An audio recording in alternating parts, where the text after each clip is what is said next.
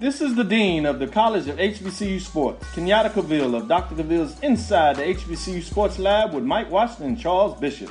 Come mix it up in the lab where the course lecture is in session every Tuesday from 6 o'clock p.m. Central Standard Time on Facebook Live, YouTube Spreaker, or the BCSN app, as we discuss all things about the HBCU sports culture, including exploring the week that was in the sporting HBCU diaspora, as well as the upcoming week of HBCU sports. With me, the Dean, the College of HBCU Sports, on Dr. Cavill's Inside the HBCU Sports Lab with Mike Washington and Charles Bishop. Course lecture dismissed. Are you hungry for authentic Caribbean food like jerk chicken, oxtail, red snapper, shrimp, tofu, and rasta pasta? Well, find your way over to Mango's Caribbean Restaurant, 180 Auburn Avenue, right next to Royal Peacock in downtown Atlanta. Them belly full, but we hungry. Mango's Caribbean Restaurant, open daily from 11 a.m. to 10 p.m. And on Friday and Saturday, we're open till 4 a.m. Come to Mango's and put some spice in your life. Oh, we've got a good thing going. Mango's Caribbean Restaurant, 180 Auburn Avenue, right next to Royal Peacock in downtown Atlanta. For more info or directions, call 404-698-3992 or log on to mangoscaribbeanrestaurant.com. For instant coupons, text MANGOS to 313131. Tell your mama hungry, papa hungry, brother hungry. Mango's Caribbean Restaurant, authentic Caribbean cuisine. Open up the door, tell your mama hungry. Charmin Ultra Soft has so much cushiony softness, it's hard for your family to remember they can use less. Sweet pillows of softness. This is soft. Holy Charmin. Oh, excuse me. Roll it back, everybody. Sorry. Charmin Ultra Soft is so cushiony soft, you'll want more, but it's so absorbent, you can use less, so it's always worth it. Now, what did we learn about using less? You gotta roll it back, everybody. We all go, why not enjoy the go with Charmin? From novice to aficionado, find yourself here. High quality cigars plus personal customer service. Slow Burn is Waco's only mobile cigar lounge, featuring a meticulous, curated collection of premium cigars. Visit our website, www.slowburnwaco.com. That's www.slowburnwaco.com. For 200...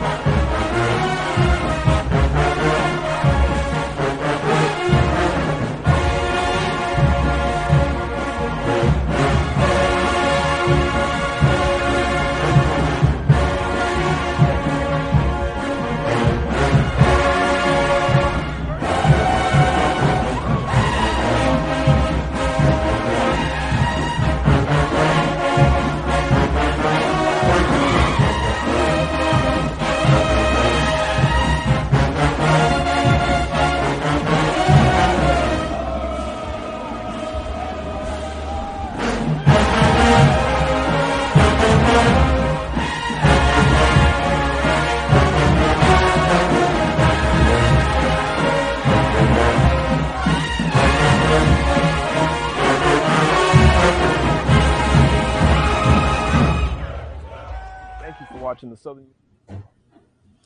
A pleasant good morning to everyone, and welcome to another edition of the Coles Brown Show, right here exclusively on the Black College Sports Network. Yours truly, Coles Brown. A little bit of the human jukebox, Mardi Gras time here in Louisiana, festive time.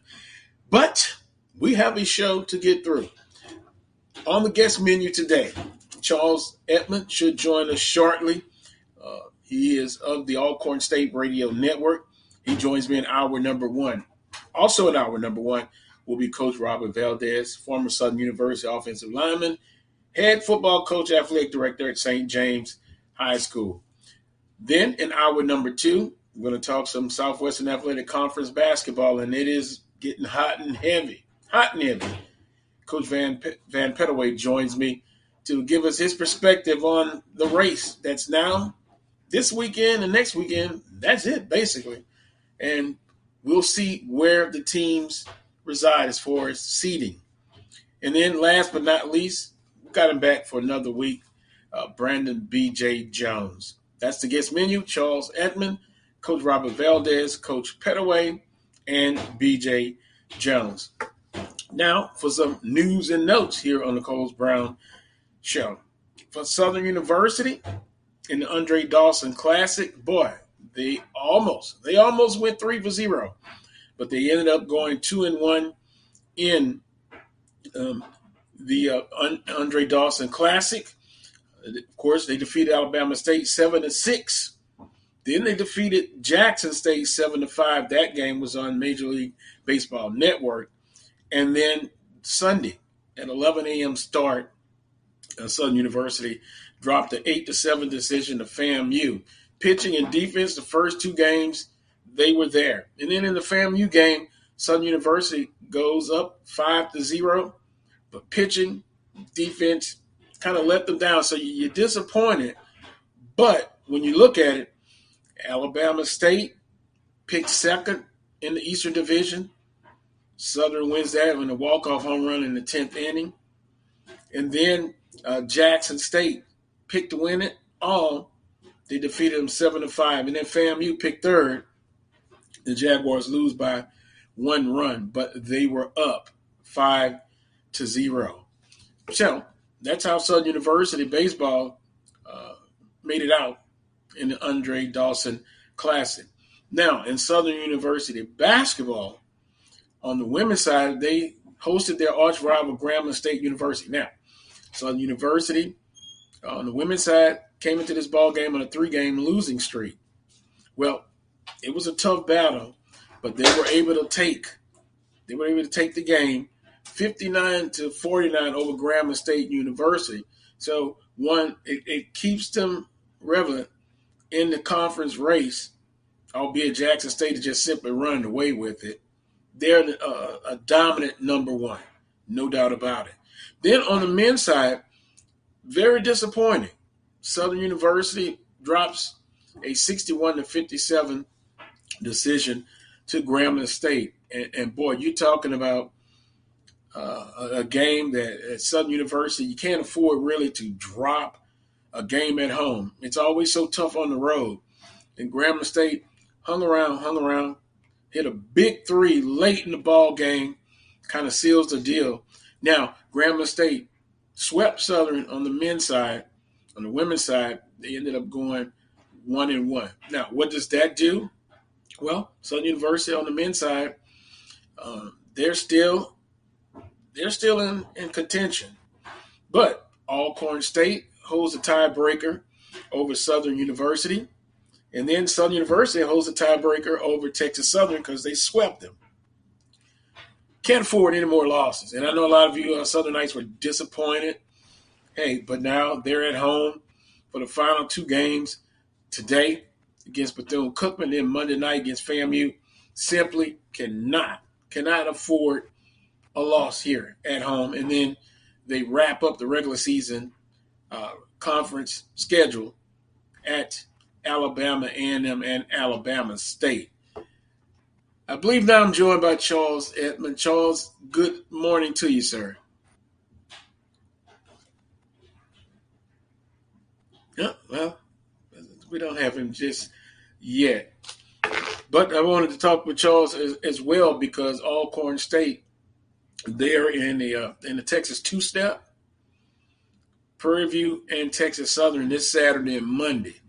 And I've just told you about Alcorn State has a tiebreaker over Southern University. Southern University has a tiebreaker over Texas Southern. But Alcorn, probably on the men's side, the surprise team in the conference. Prairie View, Texas Southern picked 1 and 2. Southern University picked 5th. Alcorn below that. They have a chance to win their regular season conference championship. And the win there, if you win the regular season, you get an automatic bid in NIT. But the ultimate goal is to get into the NCAA tournament. So we'll have more discussions with basketball, Southwestern Athletic Conference, coming up on today's show. The Legacy Bowl, your afterthoughts on the bowl game. Got a chance to watch some of that. Pretty good. And I think it was first class. Will they look to improve some of the festivities, improve the game overall? You can always improve the game, but a great first year. Looking forward to a better second year. And then last but not least, and this has been the hot topic from Stephen A. Smith talking about it, everybody, Grambling State hires Art Browse. You know, Art Browse was the head football coach at Baylor University. That program came under tremendous accusations and pressure about sexual assaults, rapes, and what have you. And if I'm just the AD, and here's just my opinion, Dr. Scott, I've had him on this show several times. He is now the director of athletics at Grambling State University.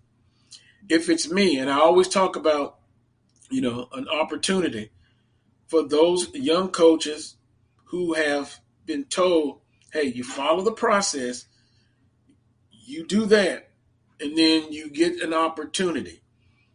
In my point of view, if I'm the director of athletics and I'm the president of Grambling State University, I'm not touching that. You've built a tremendous legacy with under Coach Eddie Robinson. Doug Williams was there. But how does the young female students, they're going to feel about that? And there's litigation still pending against Coach Browse at Baylor. And is it now so much pressure to win? You win at all costs? And then Dr. Scott said he did his research, he did everything, and he deserves a second chance. I know from a character standpoint, it's not about judging the character. It is what it is. But I just have a problem with the decision that was made. And they're going to have to live with it. And so, again, do you win at all costs? That's simply what I think about it. I'm sure you, listening audience, will have something to say about that. Charles, are you there? Good morning. Okay. We don't have Charles yet. Let's do this. Let's take a timeout and let's see if we can get Charles Edmond on board. You're watching the Carlos Brown Show on the Black College Sports Network. For 200 years, Montgomery, Alabama has been making history by people who had the courage to stand up for change. Today, this riverfront city has been reborn, embracing the past and looking forward to the future. From the National Memorial for Peace and Justice to the stage of the Alabama Shakespeare Festival, this is where history was and is made. We are proud to call Montgomery home, and together, we can be the change. Maureen is saving big holiday shopping at Amazon, so now she's free to become Maureen the Merrier. Food is her love language, and she really loves her grandson. Like, really loves. Nope. Nope. Come on, him? Ooh, I like him.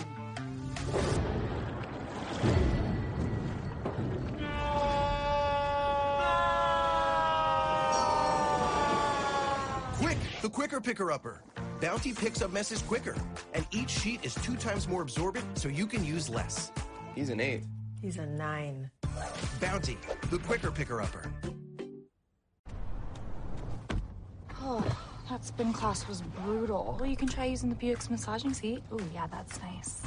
Can I use Apple CarPlay to put some music on? Sure, it's wireless. It's something we all like. Okay, hold on. What's your Buick's Wi-Fi password? Buick Envision 2021. Oh, you should pick something stronger. That's really predictable. That's a really tight spot. Don't worry, I used to hate parallel parking. Me too. Hey.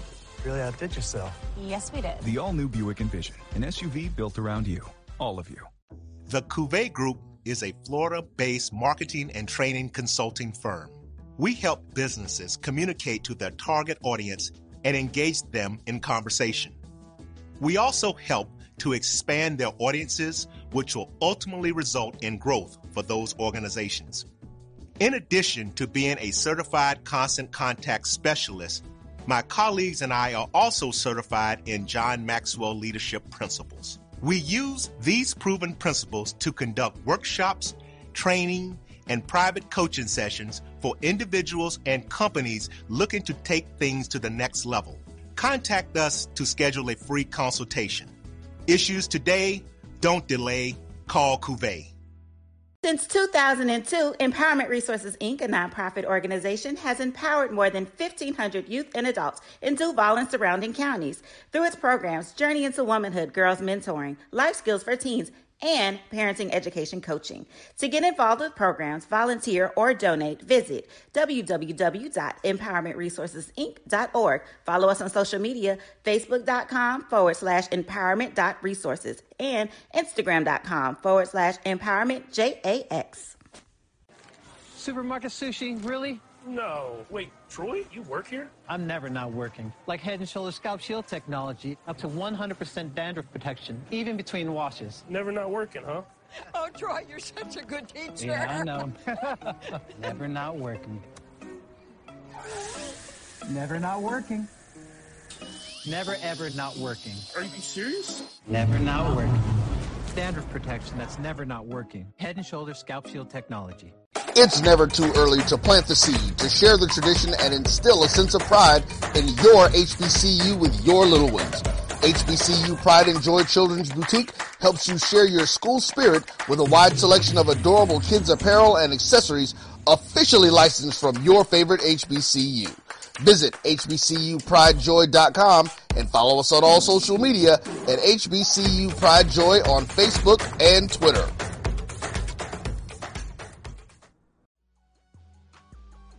This is the Dean of the College of HBCU Sports, Kenyatta Cavill of Dr. Cavill's Inside the HBCU Sports Lab with Mike Washington and Charles Bishop. Come mix it up in the lab where the course lecture is in session every Tuesday from 6 o'clock p.m. Central Standard Time on Facebook Live, YouTube Spreaker, or the BCSN app, as we discuss all things about the HBCU sports culture, including exploring the week that was in the sporting HBCU diaspora, as well as the upcoming week of HBCU sports.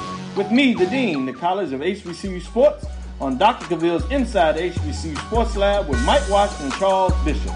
Course lecture dismissed.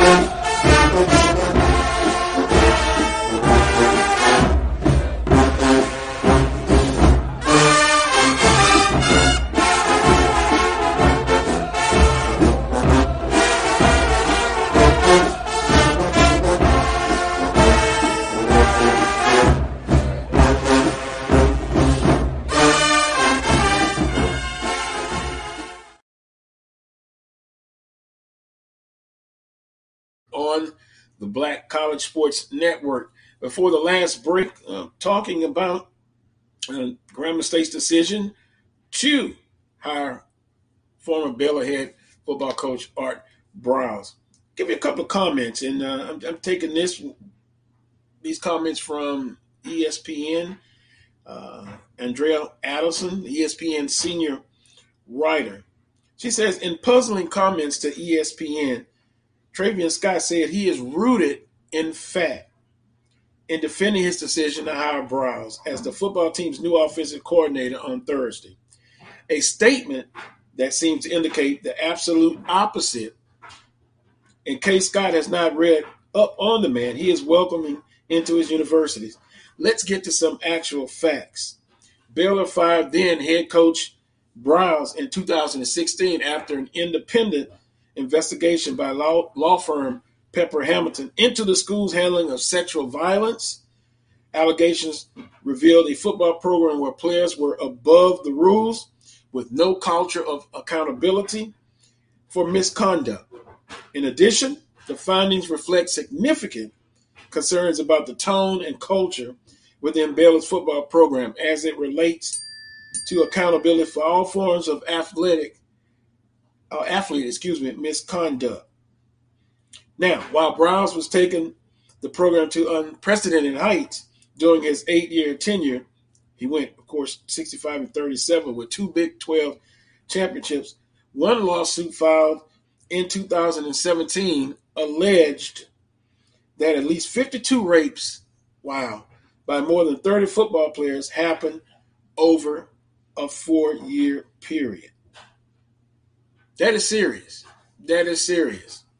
And so Dr. Scott did his due diligence. He said he did his fact finding, and he was okay with the hire.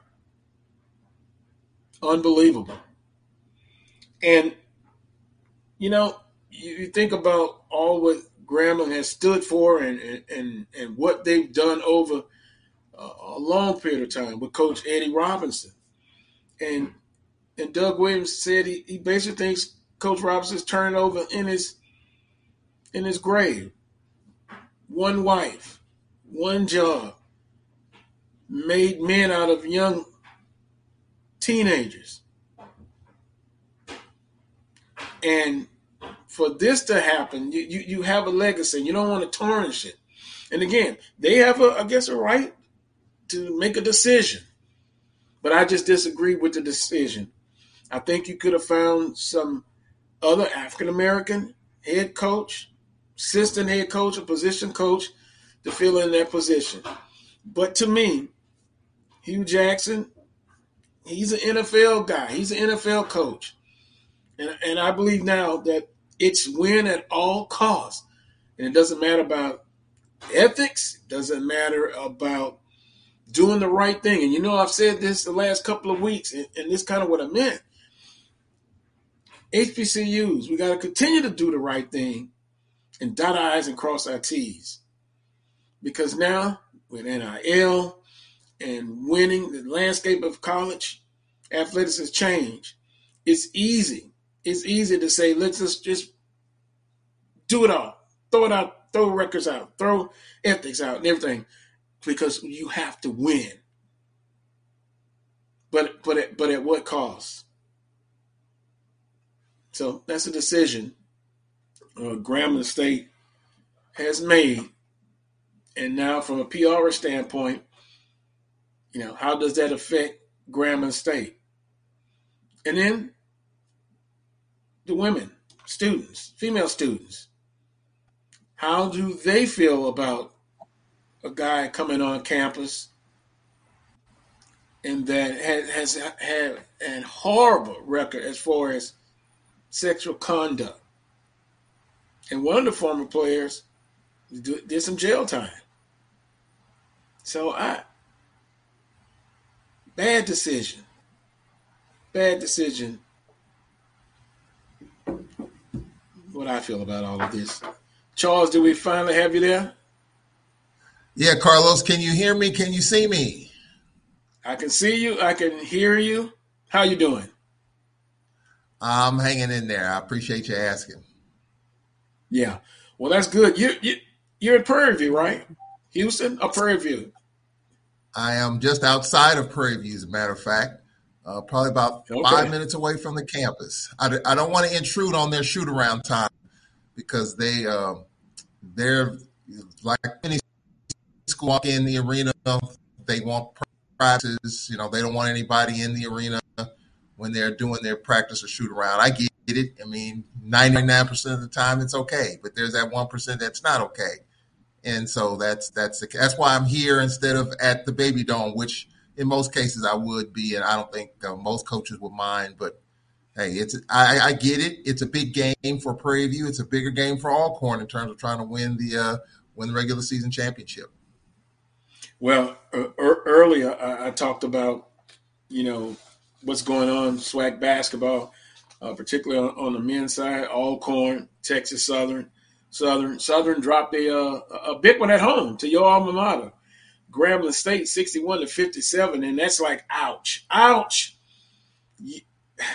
I really didn't. I'll be honest with you, I didn't see a loss coming, but hey, congratulations to Grambling State. They sweep Southern University, and you can't have those kind of slip-ups at home, Charles. And Grambling State hit a big three with under a minute left in the game, and that's all she wrote. Grambling State sweeps Southern University, 61-57. So now Southern University at home this weekend, today against Bethune-Cookman, and then a dangerous FAMU team. I'm going to say this. I believe Southern University will be focused after that loss, and they cannot afford another loss at home. And then next weekend they're on the road in Alabama to finish out the regular season. Yep. And I will say this, Carlos. I was telling somebody this the other day. I don't know what in the heck to expect in these games now. I think, based on I think you can safely say that. I mean, which team is going to be the flavor of the day? The Braves started out red, then Alabama A&M right now, as well as Prairie View, two of the hottest teams in the league. Jackson State was hot. Texas Southern was hot. You don't know what to expect here in the last week of the season. And it's going to be a frenetic finish at the end, both at the top of the standings and at the bottom. Jackson State, it was a huge loss to Alcorn last week. I think, they're scrambling, trying to make the top 8. They're up on Bama State, but they lost to Bama State in the only time that they played over in Montgomery. So they gotta handle their business. It's not guaranteed they're going to get in. Considering where they were a year ago and where they are right now, it's truly a disappointment. But I don't know what to expect.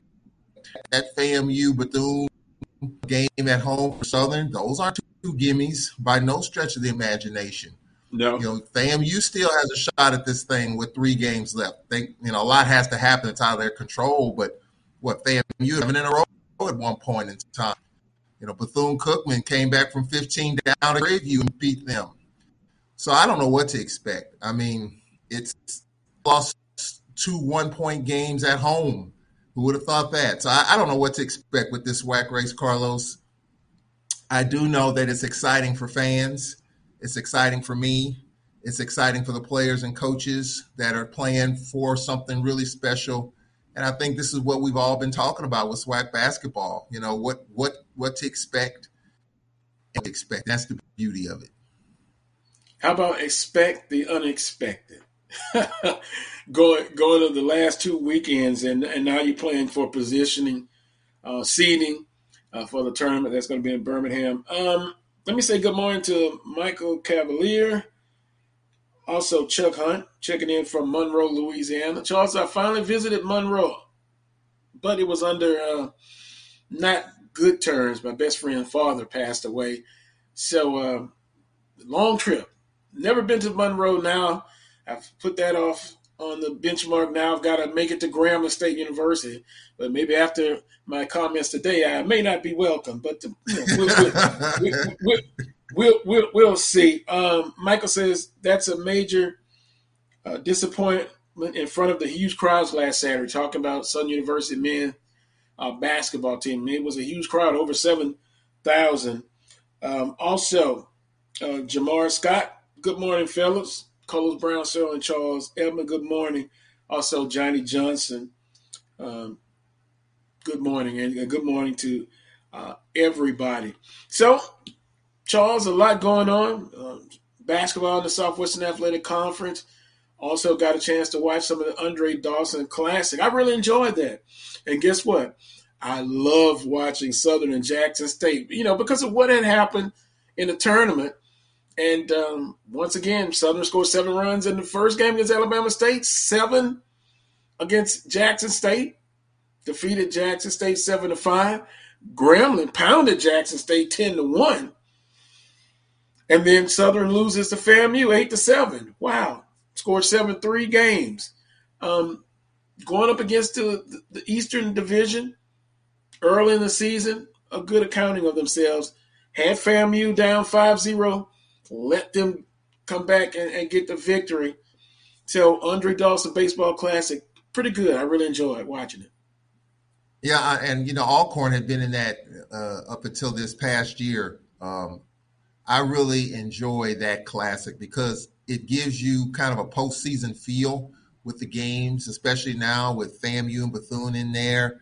I do think it's some good baseball right off the bat. It doesn't say a whole lot because it's opening weekend. There's still a lot of pieces you still have to put together. No baseball team right now has it all figured out, but it opens you up to see exactly what you got and what you don't have. So I like the intensity. I hate that we're not in it. I think we're expected to be back in it next year. We play McNeese to open up the season with our first-year head coach. But I enjoy that classic. I enjoy going on Friday and then coming back on Sunday. Major League Baseball Network broadcasting the games today. I think it's wonderful, and I hope it sticks around. I think it will. I just think the quality of baseball is pretty good, and some exciting games for sure. I mean, for Jackson State, they got to get it done in the most important time. I think people still might be hung over from what happened in the SWAC championship game. They played their worst baseball the last game and a half of the season last year in the SWAC baseball tournament, and so they want to atone for what didn't happen last year. But I really like the Andre Dawson Classic. New Orleans, you can't beat it. Just good games, good baseball, the intensity, the rivalry, the excitement. You can't beat that. And I really enjoy that, for the first week of baseball season. And I also like the interviews, Andre Dawson. They interviewed him, and you're always learning something. Came there, played football, had older uncles that played at FAMU. Didn't work out, tried out for the baseball team, then earned a scholarship. Just good human interest story. And Kedrick Jackson, they interviewed him, and still involved with Major League Baseball. So yeah, good product. Hopefully, Alcorn State is back next year, but some tremendous baseball being played. Now, Charles, got to get your thoughts. Grambling State hires Art Briles. Are you disappointed? I've had some people to say, well, they don't have a problem with it. But I've just given my opinion. My wife always tells me everybody deserves second chances. We all make mistakes. We make tons of mistakes. And we get chances after chance after chance. Art Briles made mistakes when he was the head coach at Baylor, and stuff went on under his watch. I am a believer in second chances because if I make a mistake, I hope I get one. But is this the right time, the right place, or the right circumstance for all of that? As a Gramblinite myself, I didn't have a problem with Hugh Jackson. First of all, for me, I thought Fobbs should have been given more time, but that's water under the bridge right now. I thought Hugh Jackson, a decent hire, good hire, and we'll see what happens.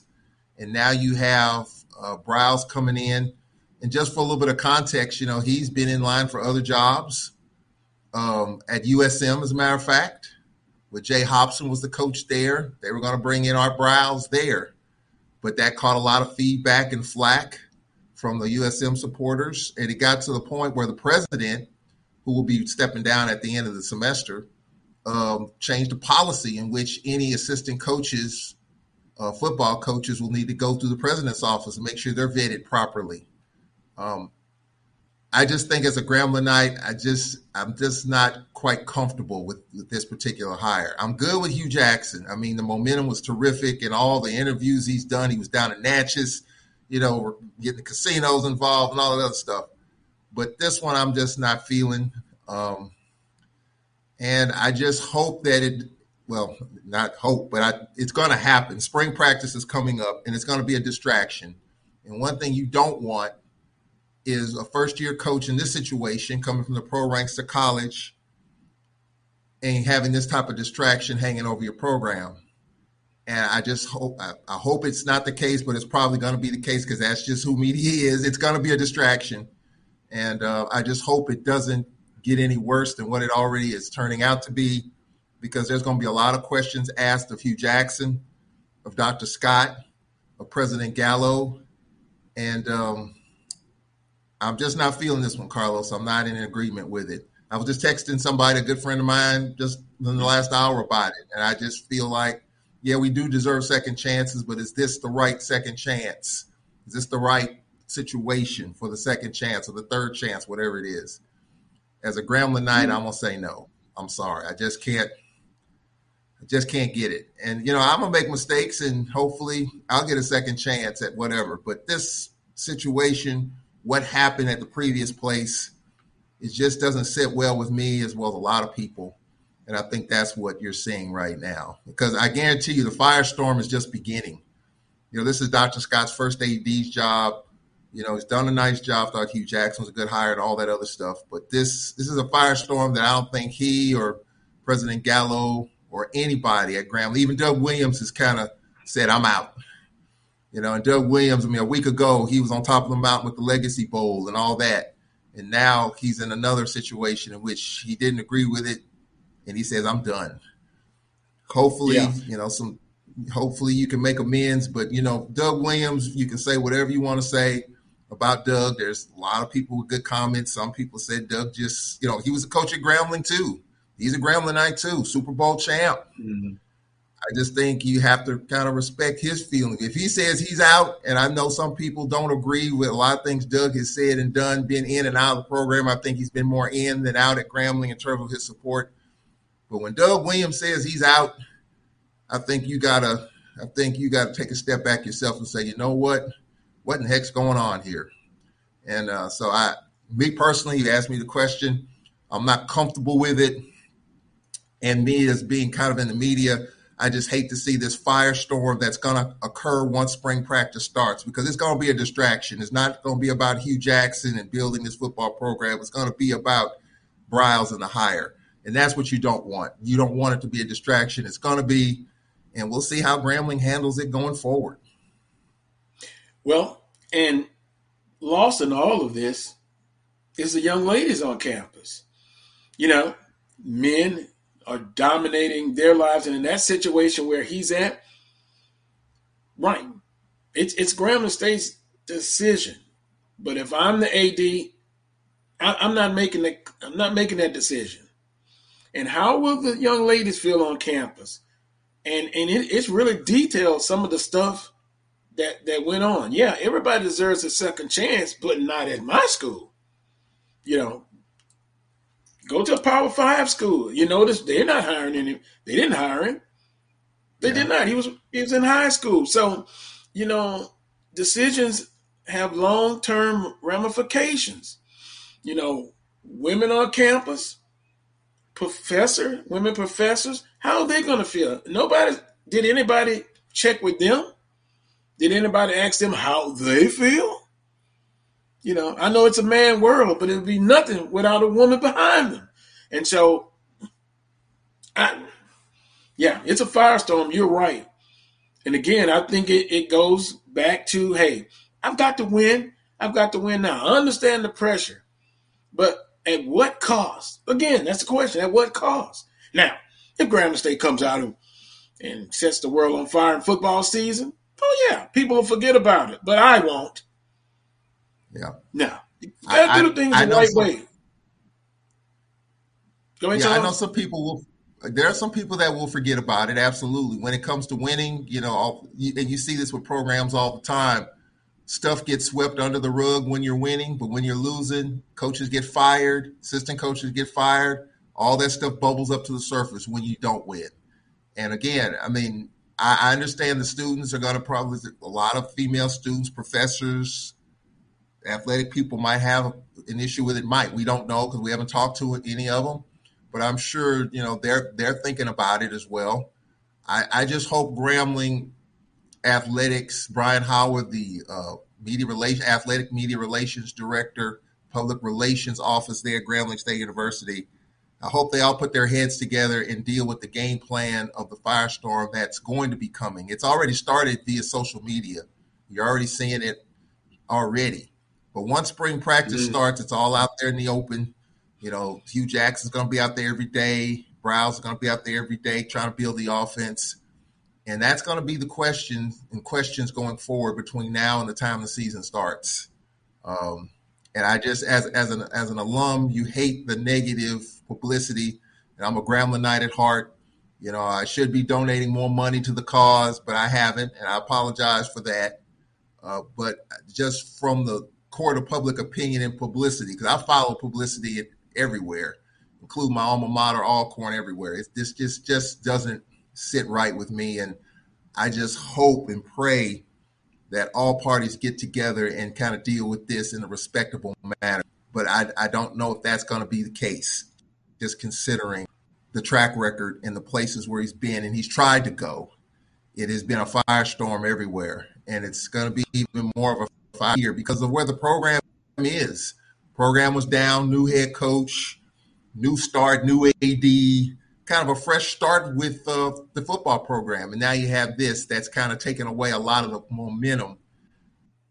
It's tough right now, and I hope they figure out a way to deal with it. Well, that's the big news. Grambling State hires Art Browse. Whether you agree or disagree, looking at some of the comments and knowing some Grambling-nites, it's almost a point. It's 50-50. It's kind of a civil war behind the scenes. And when you hire somebody, and let me just say this, if Coach Dooley would have hired Art Browse, I would feel the same doggone way. But I'd probably be more upset because you don't have to do that. And once again, opportunities for coaches that have gone through the process, look at them an opportunity. And again, Coach Browse, hey, I don't have anything personally against him, but hey, go rejuvenate your career at a Power 5 school. But it's interesting, no one has hired him on that. And then we have to be careful. We have to be careful, Charles, that whenever something like this happens, we can go to an HBCU and get hired from on-the-job training, never coached a doggone day of football. But, hey, you can come to our schools. We are so forgiving. No, it's about reputation and legacy. And I think of Grambling State University as a tremendous legacy. They were very dominant, had some lean times. Coach Forbes, they did a great job. Now they're trying to get back to that legacy. Remember that. To me, it's all about the legacy and doing the right thing. Going to take a time out. When I come back, it'll be more of the Carlos Brown Show right here on the Black College Sports Network. Are you hungry for authentic Caribbean food like jerk chicken, oxtail, red snapper, shrimp, tofu, and rasta pasta? Well, find your way over to Mango's Caribbean Restaurant, 180 Auburn Avenue, right next to Royal Peacock in downtown Atlanta. Them belly full, but we hungry. Mango's Caribbean Restaurant, open daily from 11 a.m. to 10 p.m. And on Friday and Saturday, we're open till 4 a.m. Come to Mango's and put some spice in your life. So we've got a good thing going. Mango's Caribbean Restaurant, 180 Auburn Avenue, right next to Royal Peacock in downtown Atlanta. For more info or directions, call 404-698-3992 or log on to mangoscaribbeanrestaurant.com. For instant coupons, text MANGOS to 313131. Tell your mama hungry, papa hungry, brother hungry. Mango's Caribbean Restaurant, authentic Caribbean cuisines. Open up the door, tell your mama hungry. Charmin Ultra Soft has so much cushiony softness, it's hard for your family to remember they can use less. Sweet pillows of softness. This is soft. Holy Charmin. Oh, excuse me. Roll it back, everybody. Sorry. Charmin Ultra Soft is so cushiony soft, you'll want more, but it's so absorbent, you can use less, so it's always worth it. Now, what did we learn about using less? You gotta roll it back, everybody. We all go. Why not enjoy the go with Charmin? From novice to aficionado, find yourself here. High quality cigars plus personal customer service. Slow Burn is Waco's only mobile cigar lounge, featuring a meticulous, curated collection of premium cigars. Visit our website, www.slowburnwaco.com. That's www.slowburnwaco.com. For 200 years, Montgomery, Alabama has been making history by people who had the courage to stand up for change. Today, this riverfront city has been reborn, embracing the past and looking forward to the future. From the National Memorial for Peace and Justice to the stage of the Alabama Shakespeare Festival, this is where history was and is made. We are proud to call Montgomery home, and together, we can be the change. Maureen is saving big holiday shopping at Amazon, so now she's free to become Maureen the Merrier. Food is her love language, and she really loves her grandson. Like, really loves. Nope. Nope. Come on, him? Ooh, I like him.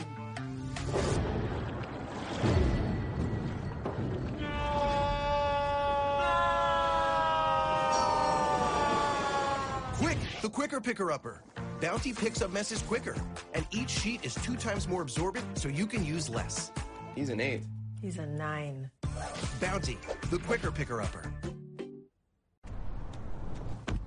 Oh, that spin class was brutal. Well, you can try using the Buick's massaging seat. Ooh, yeah, that's nice.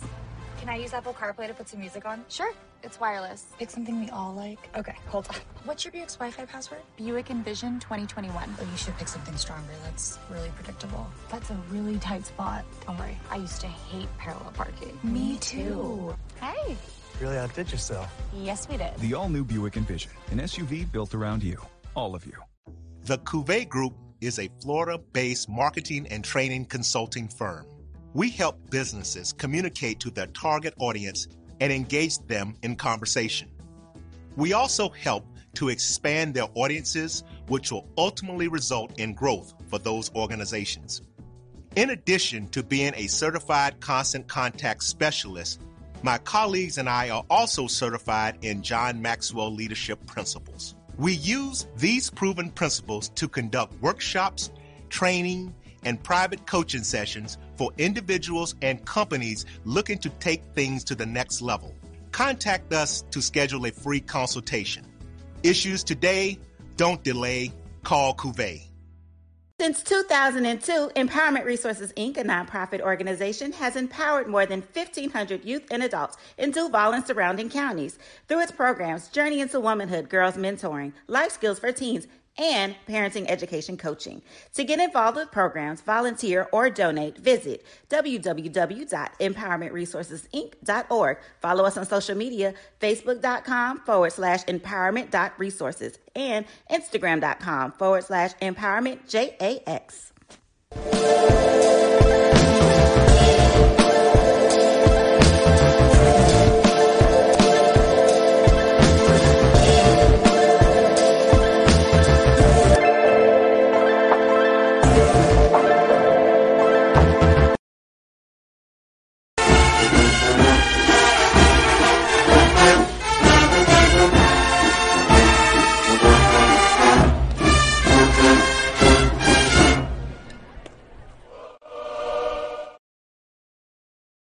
Welcome back to this week's edition of the Carlos Brown Show right here on the Black College Sports Network. It's always good to come back in from a commercial on the human jukebox. I got to get Coach Pettaway down to Baton Rouge for a football game. Coach, good morning. Still morning, Central Standard Time, 11:50. How you doing, sir? Hey, I'm doing fine, man. Now, Carlos, you got to remember now, I've been to Baton Rouge for 3 games now. We'll get you for another one. I've been down there for 3 homecoming games. I remember when we first opened our stadium up, our president, Dr. John Gibson, he and I took a trip down. We wanted to see how we were still trying to get our tailgating and everything set up for our home games. And he wanted to see how some of the other schools did it. And I came down the same weekend that he did. We did a tour of the campus, man, and it was amazing. And that tour gave us a lot of ideas as to how we should have our tailgate area and what we should allow and not allow on campus. And it was a great experience. And then the next time I came down is when A&M played, and we had that big monsoon. I brought my daughter down. My daughter was still in high school then. And she came down. She had on her new Nikes. And we came down to that monsoon, and the water came up to our ankles. Oh, and, wow. So I remember that. I've been down to three football games. I enjoy the atmosphere down there. Did you have some good tailgating? Yeah, we tailgated too. I got a chance to go into this dorm where they had A&M set up, and they gave me some gumbo. Coach Dr. Gibson and I ate gumbo. It was nice. Everybody was nice to us, and it was a great experience. A lot of people recognized me as the basketball coach. They didn't know my president now, but they knew me as the basketball coach. And it was fun. And we got some great ideas that A&M still follows right now when it comes to football day on campus. Yeah, that was great. But, it's time to come again. I'll put it that way then. Time to come again. And, boy, Dr. Gibson. You mentioned Dr. Gibson. That was my buddy in the press box.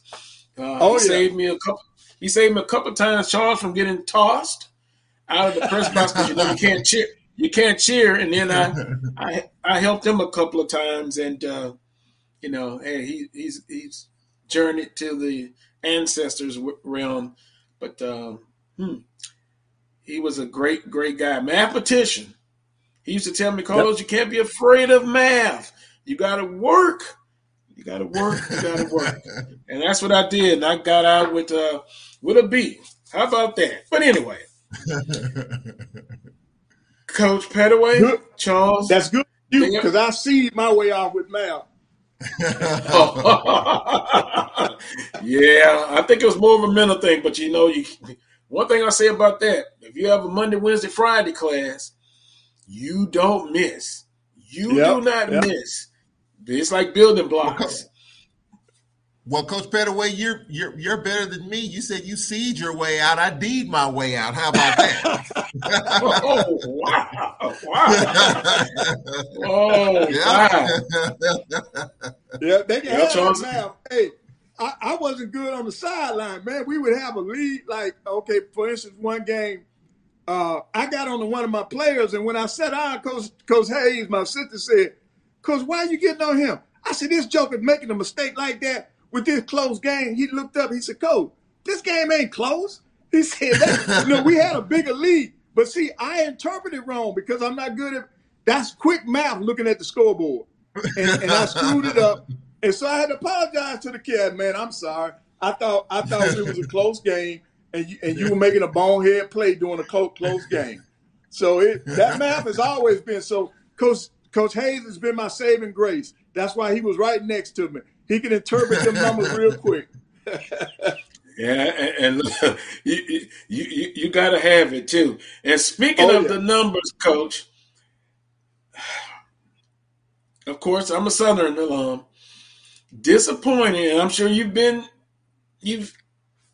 felt this before. You're at home against your big rival, and I'm just gonna be honest with you.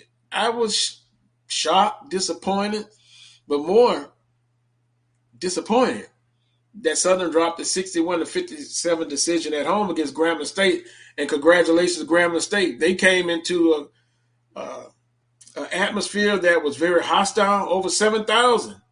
Right, I saw that. Activity Center, seats 7,500. So, and Grambling hits a late three with the guy in his face, and that was all she wrote.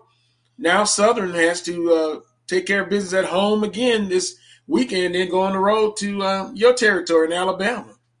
Right. And remember, I told you earlier, I felt like it was going to come down to that last weekend. Well, now Southern can't control it because with Texas Southern, because Texas Southern controls their future now. If I was basing everything on Southern holding serve at home, and I was very disappointed that Southern lost that home game to Grambling because I thought if they won that game, that would put them in a position where they could wrap up the championship on the road. But now they're going to need some help after playing at home this weekend and then coming on the road to Alabama. They're going to need a lot of help. And I was very impressed. I really liked the fact that the fans came out for that game. That's one of the first things that caught my attention was the attendance.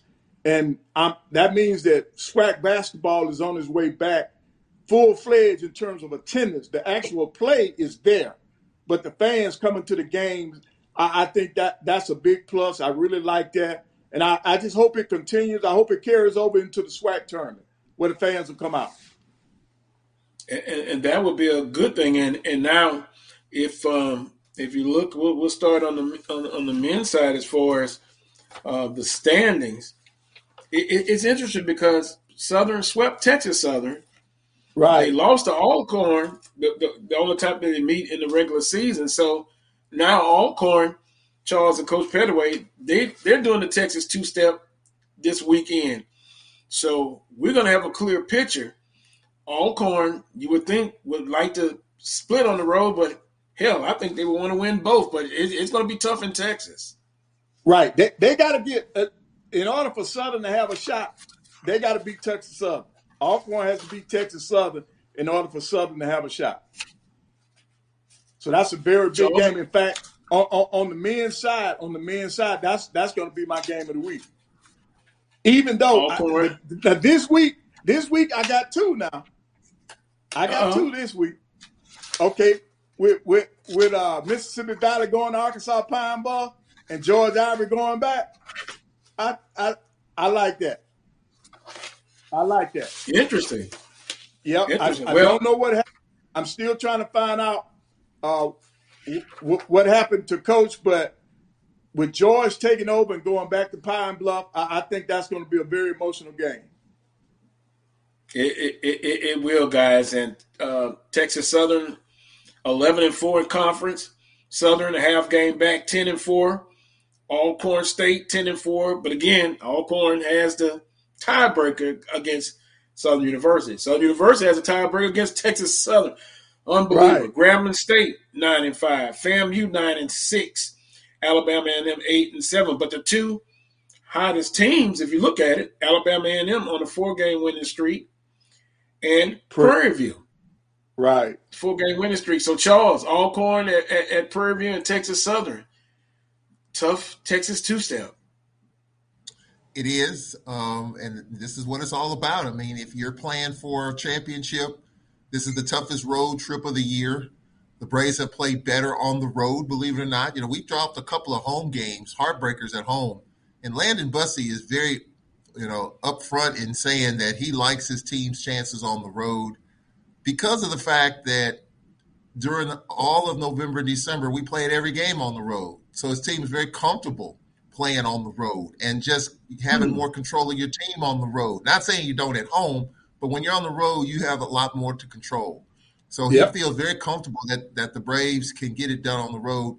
And I hung out with Coach Bussey the last couple of days. We both flew in on the same flight, so we have many a conversation. And he said, Mr. Charles, I want this one Saturday, meaning this one today. His former stomping grounds. He wants this game badly. You can look at his eyes and tell he wants this one. Former place of employment. A lot of people don't know Landon Bussey was the women's coach as well at Prairie View, as well as an assistant for the men's side. He wants this one bad, and we let one get away at our place in the first go-round. So this is the one he wants. The Braves do have the tiebreaker, as we've talked about, on Texas Southern as well as Southern. But if the Braves slip up, Grambling's right there. Grambling won at Alcorn. Grambling beat Southern. So Grambling is not that far off the pace as well. So you cannot discount Grambling in this equation. I do think it's a 4-team race. Texas Southern, Southern Alcorn, Grambling, FAMU at 9-6. I think they're on the outside looking in.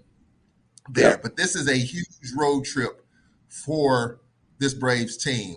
We barely got by Texas Southern at home. They had a couple of point-blank shots in the last 4 seconds that they couldn't convert. We were able to win at home. But they're laying in the cut for us when we go over there on Monday. Regardless of what happens tonight, as Coach Pettaway mentioned, the game Monday night is the game for Alcorn. Yep. We got to get that one Monday. Not saying we're looking ahead, but we got to get that one Monday. And then this one tonight was just kind of a precursor to Monday night. Yeah. We had, I think Ralph said basically, doesn't Southern want Texas Southern to beat Alcorn? Yes. Southern has to take care of business at home Saturday, today, this evening, and then Monday, and then hope that Alcorn loses, particularly the Texas Southern game. So with all that being said, and, it's going to come down, we talked about it, come down to the last weekend. Who has the most pressure, Coach Pettaway? I always like these kind of questions. Who has the most pressure? Texas Southern, Southern Alcorn State, or Grambling State? Out of the four that Charles mentioned. Well, I'm gonna say the Texas Southern because they're playing at home. I think you don't want to lose. You got a chance to win a championship. You playing at home. I think it's more pressure that way. The people on the road, they're not expected to win. I mean, other than the people in that locker room. Yeah, as a coach in the locker room, you expect your team to win on the road. But in terms of your fans and stuff, they're not looking for you to win on the road. So I think it's the Texas Southern. I think the pressure's on them. They've got to win. You look at Southern. Well, Coach Wood is he's got to have those kids ready to play now because they lost at home. And if he's going to stay in the race, he's got to win too. But that's pressure he's putting on himself. But I think the most pressure is going to be on Texas Southern. That's just me. And then Alcorn is, I guess, in the sweet spot. Right. If they go on the road and split or win, then Charles, what's their last two games? They're at home or on the road? At home? They're at home against Valley and Pine Bluff. Right. At home. And see, with them having the tiebreaker, they're in good position. They're in a sweet spot. But I'm going to say this. I think Texas Southern's got their last three games at home. And so I think they got Prairie View at home, if I'm not mistaken, at the end of the year. But their last three games are at home. So I think Texas Southern clearly has the most pressure because they're playing at home, and the expectation is that they should win at home. And we've seen this throughout the course of conference. The first two, and I'll never forget this, the first 2 weekends of conference, the road teams on the women's and men's side won 12 games. 12 road teams won the first couple of Saturdays of the regular season. And you're seeing throughout the course of this league, this season, where more road teams are winning. We lost some big road games, some big home games. We lost to Grambling. We lost to Bethune-Cookman. We lost another home game in there. So we've lost some home games. And so there's pressure on teams at home more than we've seen in years past. So it's not a gimme. As good as Prairie View has played at home at the Baby Dome today, there's no guarantee that they're going to get it done. Texas Southern, Jackson State is a team that, they're fighting for their tournament lives right now. I mean, they're half game up in that 8th spot, but they only played Bama State one time in Montgomery. They're not going to play them again, and they lost. So Jackson State has to handle their business if they want to make the tournament. There's pressure there when they come home to take on Valley and George Ivory in that 2-3 zone. I guarantee you, he's the interim coach, and he's probably teaching them that 2-3 zone right now. I guarantee you that. I do think just that's George Ivory, that 2-3 zone, and I do think that George Ivory, just a little nugget. I don't know what's going to happen, but just my own personal take. George Ivory might have that job permanently. I don't know what the administration's thinking, but we can talk about it. But George Ivory can recruit in Mississippi. He's got the pipeline, the JUCO pipeline. At Pine Bluff, he always had 2 or 3 kids, 4 kids from Mississippi. He knows the Mississippi talent. He's back in Mississippi. I would not be surprised I don't know, but I would not be surprised George Ivory gets that job permanently and improves Valley from what they are. I mean, if you look at what he did at Pine Bluff, I mean, if he does that at Valley, I think it's a win-win for Valley. I mean, considering where they've been and where George Ivory could take them. But that's a whole nother topic for another day. But Jackson State, they've got to be able to get at least one on this Texas swing to set themselves up to try to make the top 8. Because they could very well fall out of the top 8 if they stumble and Bama State gets hot. Because Bama State at one time had won 3 or 4 in a row. Well, right. It's going to be this race is very interesting, and you're right, Charles. Texas Southern does close out with their rival game against Prairie View on March the 5th. So that's going to be a very interesting game. So really, the championship is going to come down to the last week. I think it's going to come down to that last weekend. We may not know the actual champion until next Saturday. That's the way this race is heating up. That's what we could see. And Coach Pettaway, you said that the whole time that it could end that way on the men's side. Now on the women's side, you got one dominant team. So we know who that is. Jackson State, overall 16-6, 14-0 in the conference. But then for that second spot, Alabama State 11-4, Alabama A&M 10-5. Texas Southern 10-5, and Southern 9-5, and then Prairie View 9-6. But 14-game winning streak for Jackson State. Alabama State's on a 5-game winning streak. It seems that win at Southern catapulted them to where they're at now. Alabama and them a 4-game winning streak. Texas Southern a 4-game winning streak. Southern bounced back 59-49 over Grambling, but guys, they needed that victory. In the worst way, they were coming off of a 3-game losing streak. So with that being said, Jackson State number 1, but Alabama State, Alabama A&M, Texas Southern, and Prairie View, and then even throw in Grambling State. How is that race going to end on the final play date? Well, I think it's going to come down to who is that number 2 seed, and that's why today I've got my women's game of the week is going to be the State and A&M game, because that'll be for second place in the conference. And I think that should be the goal now. These last number 2, number 3, number 4, they should be trying to find a way to get to that number 2 seed. You want to avoid Jackson State at all costs until the championship game. And I think that's why the race for number 2 is so important. And we're going to find out today in Huntsville. We'll find out if A&M or Bama State, if they're going to stand up and say, number 2 belongs to me. We'll see that this afternoon at 2 o'clock. And it's going to be interesting because if I can look at Southern University, they were very consistent. Then they went to a losing streak at a very difficult time. 3 weeks ago, I would have said a strong contender to be the number 2 seed. Now, guys, they could fall all the way to the 5th seed. Hopefully the 3rd seed is where I would like to see them, since they can't. The 2nd seed may be tough, but boy, 4th or 5th, then you know what happens in the second round. So it's funny how things can happen very quickly.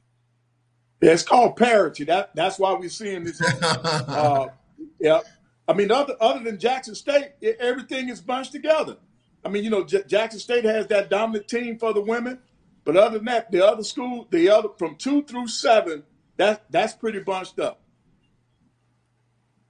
Yeah, 2 through 7. Well, Carlos, I'm gonna take a little bit different approach as far as we know Jackson State's gonna win the regular season. And, of course, it all kind of starts and stops with them. We saw them last week, and they're just terrific. I mean, they have been dominant.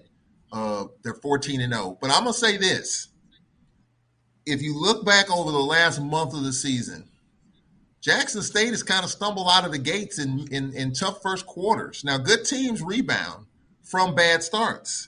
But if you just think about what Jackson State's dealt with over the last 5-6 games, they've kind of stumbled a little bit in the first quarter. And knowing Coach Reed, I don't know her that well, but just watching her presence on the sideline, she's looking for perfection, or as best to it as you possibly can. And she knows that her team can't take their foot off the gas. And a bad first quarter could lead to a bad ending at the end of the game. Because once you get into the tournament, it's about defense, getting stops, and just being able to knock down shots. And sometimes the ball just doesn't fall through the bucket as freely in postseason. Teams guard you and defend you.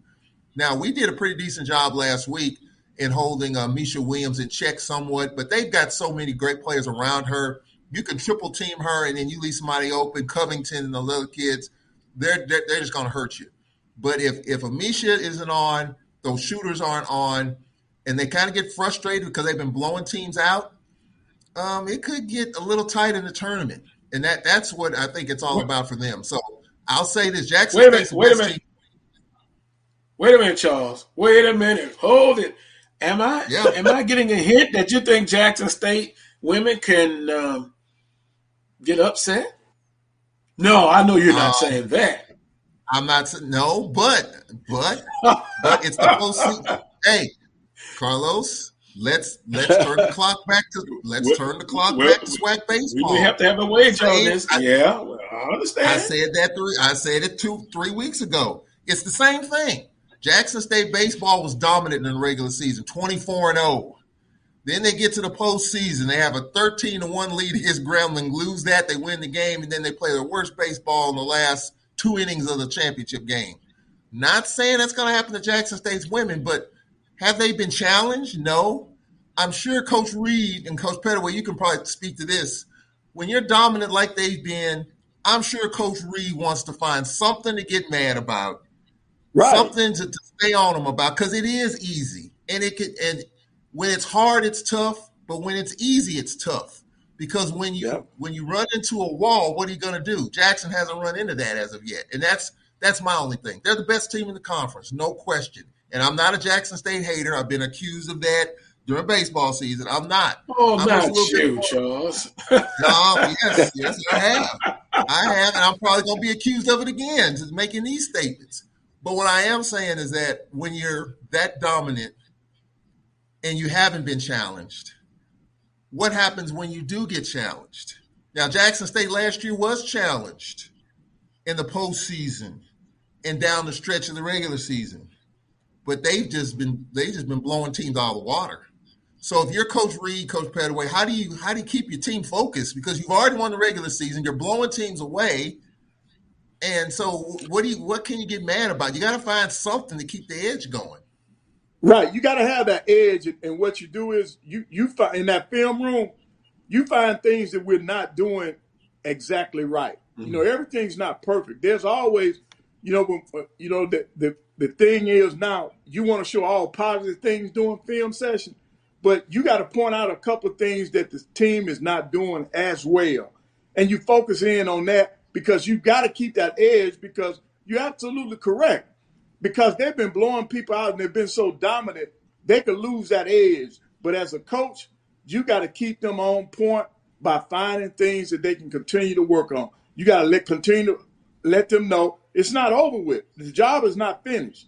We still got games to win. We still can be better because we're not playing 40 consecutive minutes the way we should be playing. So you got to find some little things that'll keep that edge going, and you got to do that to keep them motivated. Because the games are so easy for them. It's easy for them to fall into that mode where we don't have to put out as much because we're better. So you got to keep them on edge. And here's the sad part about it, Carlos, and this is what we've been talking about. And this is, let's just turn this clock back to November and December, okay? Non-conference play. At large, automatic bid, as good as Jackson State is, and they're 14-0. Let's say they go 18-0, and they stumble and don't win the SWAC tournament. It's the WNIT. They're probably not going to get in that large bid, and it'll be a doggone shame. Nope. Based on what they've done. And so that's the thing that gets me as a supporter of the SWAC and want to see the SWAC do well. Just like Jackson State baseball, 24-0. We were hoping for that large bid. It didn't happen in baseball.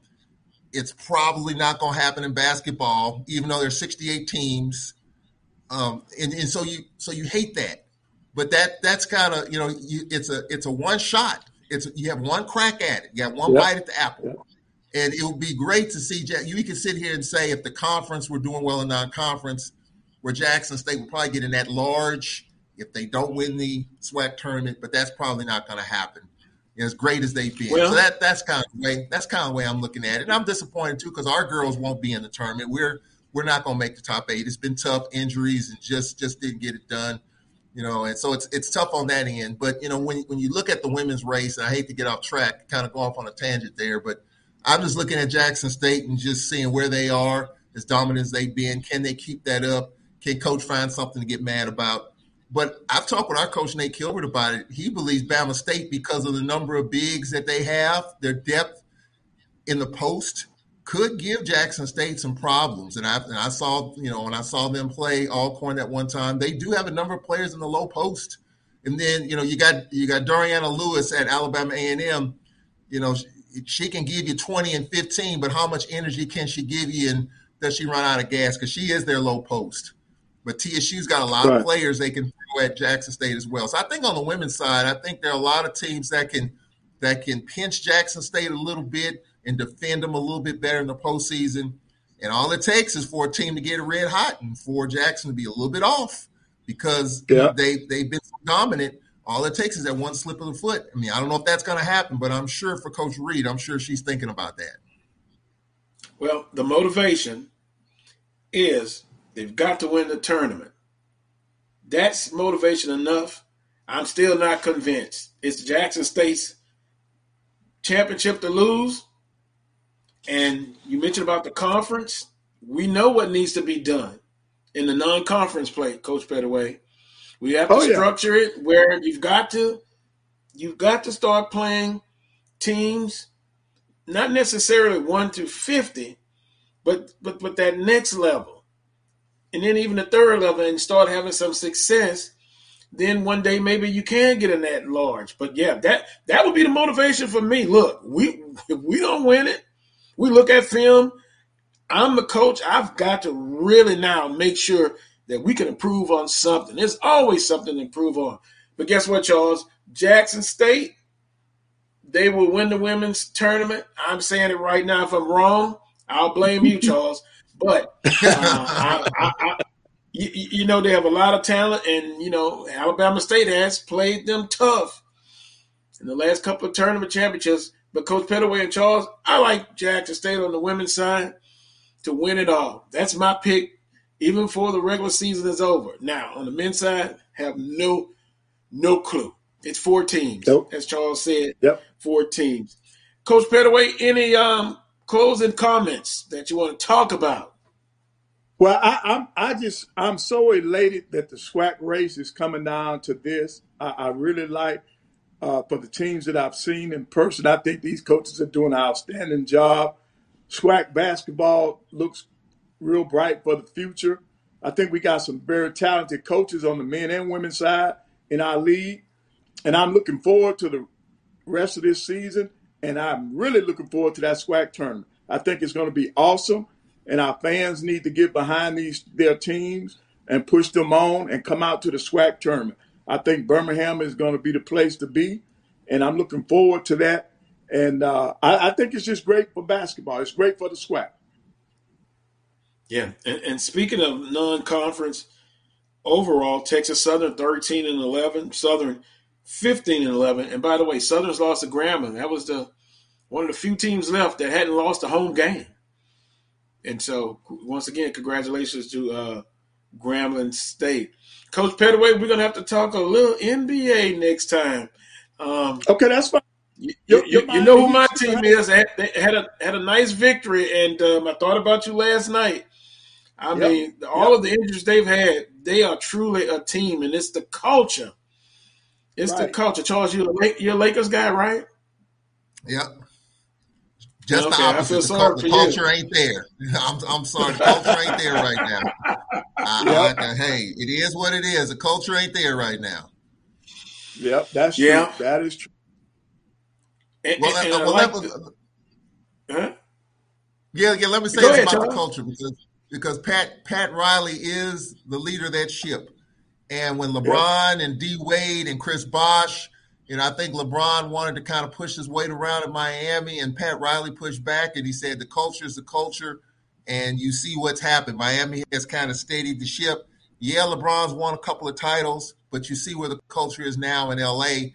They got to do something with Russell Westbrook, and it's not a great time to be a Laker right now. They lost yesterday, and I don't know if the Lakers going to get through that play-in or even the first round, which is disappointing if you're a Laker fan, and I'm one of them. LeBron says he's committed to being a Laker for a long time, but then he says if his son, wherever his son goes, he's going to be going. If it's not L.A., wherever. So, I mean, the Lakers are just all over the doggone place right now. But I love Pat Riley because he's steady as it goes. The standard is the standard in Miami. And despite the pieces coming in and now Jimmy Buckets and Eric Spoelstra, that's a rock-solid organization. And they've been rock solid for a long time, with or without LeBron. But Charles, don't you think that LeBron has to take some of the blame now for that roster that they have in LA? I mean, he didn't want to play with those young guys. Those young guys going off, and they're playing well. Everybody that was on that team when LeBron got there, those young kids that they got rid of, they excelling wherever they are. All they needed was leadership and an opportunity to play. So he's got to accept some of that responsibility, man, for destroying that team. Oh, I agree. I think LeBron being of older age, I think he wants older guys around him.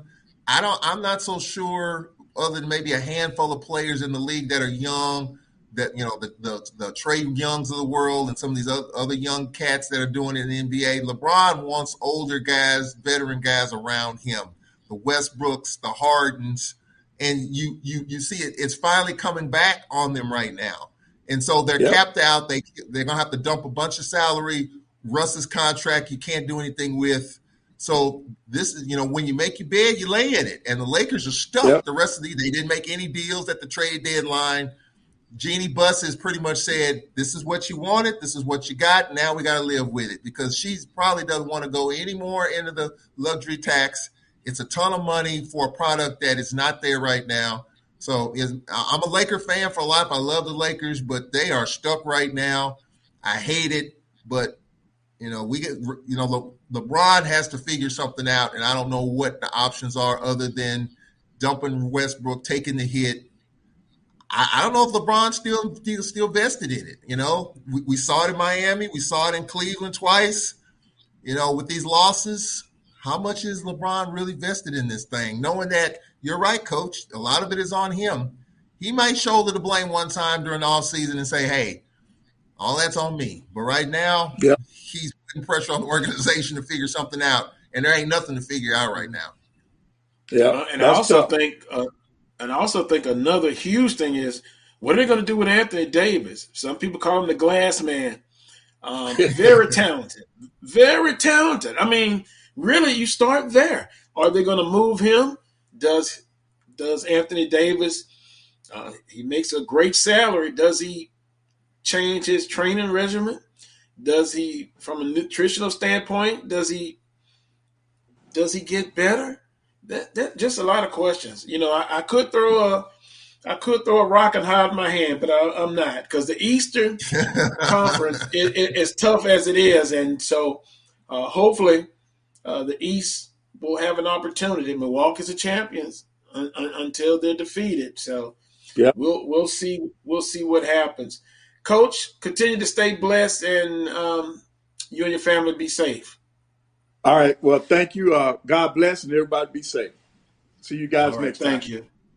All right. That was Coach Van Pettaway joining us here on the Carlos Brown Show. Going to take a quick timeout.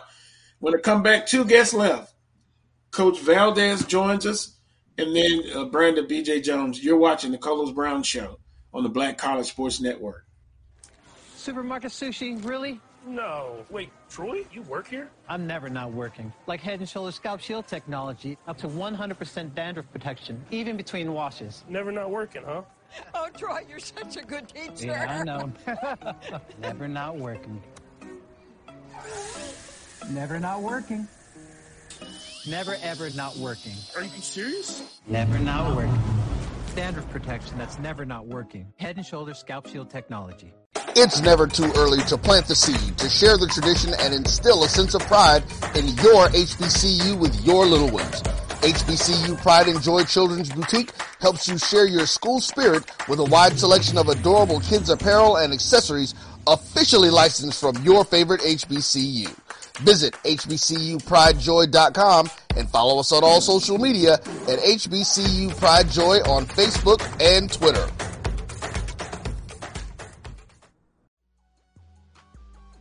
This is the Dean of the College of HBCU Sports, Kenyatta Cavill of Dr. Cavill's Inside the HBCU Sports Lab with Mike Washington and Charles Bishop.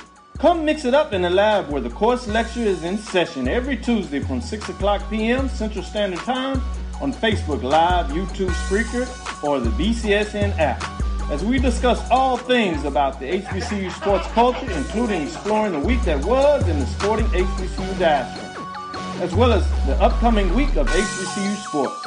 With me, the Dean, the College of HBCU Sports, on Dr. Cavill's Inside the HBCU Sports Lab with Mike Washington and Charles Bishop. Course lecture dismissed.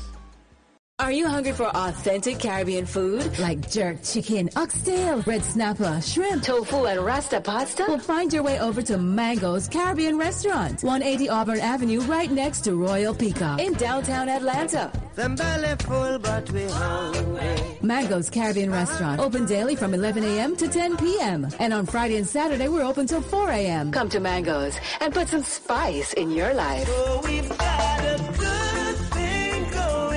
Mango's Caribbean Restaurant, 180 Auburn Avenue, right next to Royal Peacock in downtown Atlanta. For more info or directions, call 404-698-3992 or log on to mangoscaribbeanrestaurant.com. For instant coupons, text MANGOS to 313131. Tell your mama hungry, papa hungry, brother hungry. Mango's Caribbean Restaurant, authentic Caribbean cuisines. Open up the door, tell your mama hungry. Charmin Ultra Soft has so much cushiony softness, it's hard for your family to remember they can use less. Sweet pillows of softness. This is soft. Holy Charmin. Oh, excuse me. Roll it back, everybody. Sorry.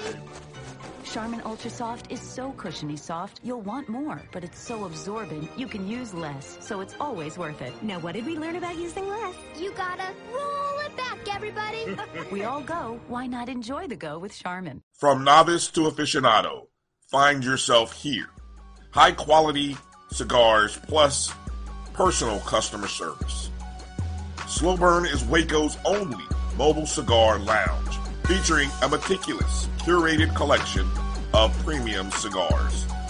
Visit our website, www.slowburnwaco.com. That's www.slowburnwaco.com. For 200 years, Montgomery, Alabama has been making history by people who had the courage to stand up for change. Today, this riverfront city has been reborn, embracing the past and looking forward to the future. From the National Memorial for Peace and Justice to the stage of the Alabama Shakespeare Festival, this is where history was and is made. We are proud to call Montgomery home, and together, we can be the change. Maureen is saving big holiday shopping at Amazon, so now she's free to become Maureen the Merrier. Food is her love language, and she really loves her grandson. Like, really loves. Nope. Nope. Come on, him? Ooh, I like him.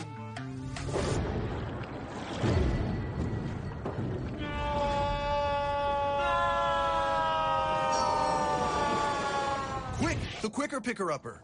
Bounty picks up messes quicker, and each sheet is 2 times more absorbent, so you can use less. He's an 8. He's a 9. Bounty, the Quicker Picker-Upper. Oh, that spin class was brutal. Well, you can try using the Buick's massaging seat. Ooh, yeah, that's nice. Can I use Apple CarPlay to put some music on? Sure. It's wireless. Pick something we all like. Okay, hold on. What's your Buick's Wi-Fi password? Buick Envision 2021. Oh, you should pick something stronger. That's really predictable. That's a really tight spot. Don't worry, I used to hate parallel parking. Me too. Hey. Really outdid yourself. Yes, we did. The all-new Buick Envision, an SUV built around you, all of you. The Cuvée Group is a Florida-based marketing and training consulting firm. We help businesses communicate to their target audience and engage them in conversation. We also help to expand their audiences, which will ultimately result in growth for those organizations. In addition to being a certified constant contact specialist, my colleagues and I are also certified in John Maxwell Leadership Principles. We use these proven principles to conduct workshops, training, and private coaching sessions for individuals and companies looking to take things to the next level. Contact us to schedule a free consultation. Issues today, don't delay, call Cuvée.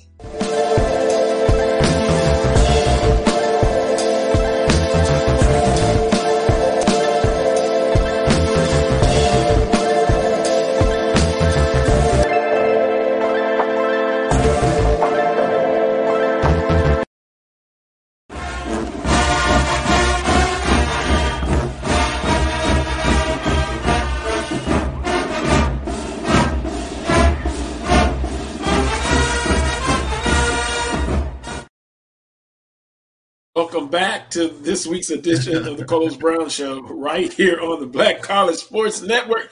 We found him. He's double dipping. He's at a softball game, St. James High School in the beautiful city of Vacherie, Louisiana. South Louisiana is totally different, Charles, than Central and North Louisiana. If you're from Louisiana, you know what I mean. Coach Valdez, good afternoon to you. Good afternoon, guys. It's busy, man. We do different things. We had a boucherie earlier. Well, that's a hog killing, so I had to go and do that for a little bit and come to a softball game. And we're in a French Settlement High School, so we're down 4-3 right now in the bottom of the sixth. So it's got a very good game going on out here. Yeah, it sounds like it was before we came back. We were listening to the crowd, and they're very into the ball game. Coach, a couple of things going on. I hear the crowd now. Maybe we'll get another report. It's like I said, down here, I had to come in the press box. I don't want to brag on our facilities. I had to come in the box a little bit, Charles, because it's kind of rowdy down at the bottom. But it's good though, man. It's good. How you guys doing? Well, we're doing all right. We've talked some Southern University basketball, a disappointing loss by the men last week to the arch rival Grambling State. And, I said last week, now Grambling State is starting to bother me now. I'm almost ready to put them in the category with Jackson State. Do you think that Grambling has our number right now? Well, yeah, according to them, they do. But, give me a game or anything with Jackson State. It doesn't matter. It's on. But, hey, congratulations to Grambling State. The women, Southern women won 59-49. In baseball, Southern University won 2 out of 3 in the Andre Dawson Classic. They lost to Roy School, the engineer, the producer, FAMU.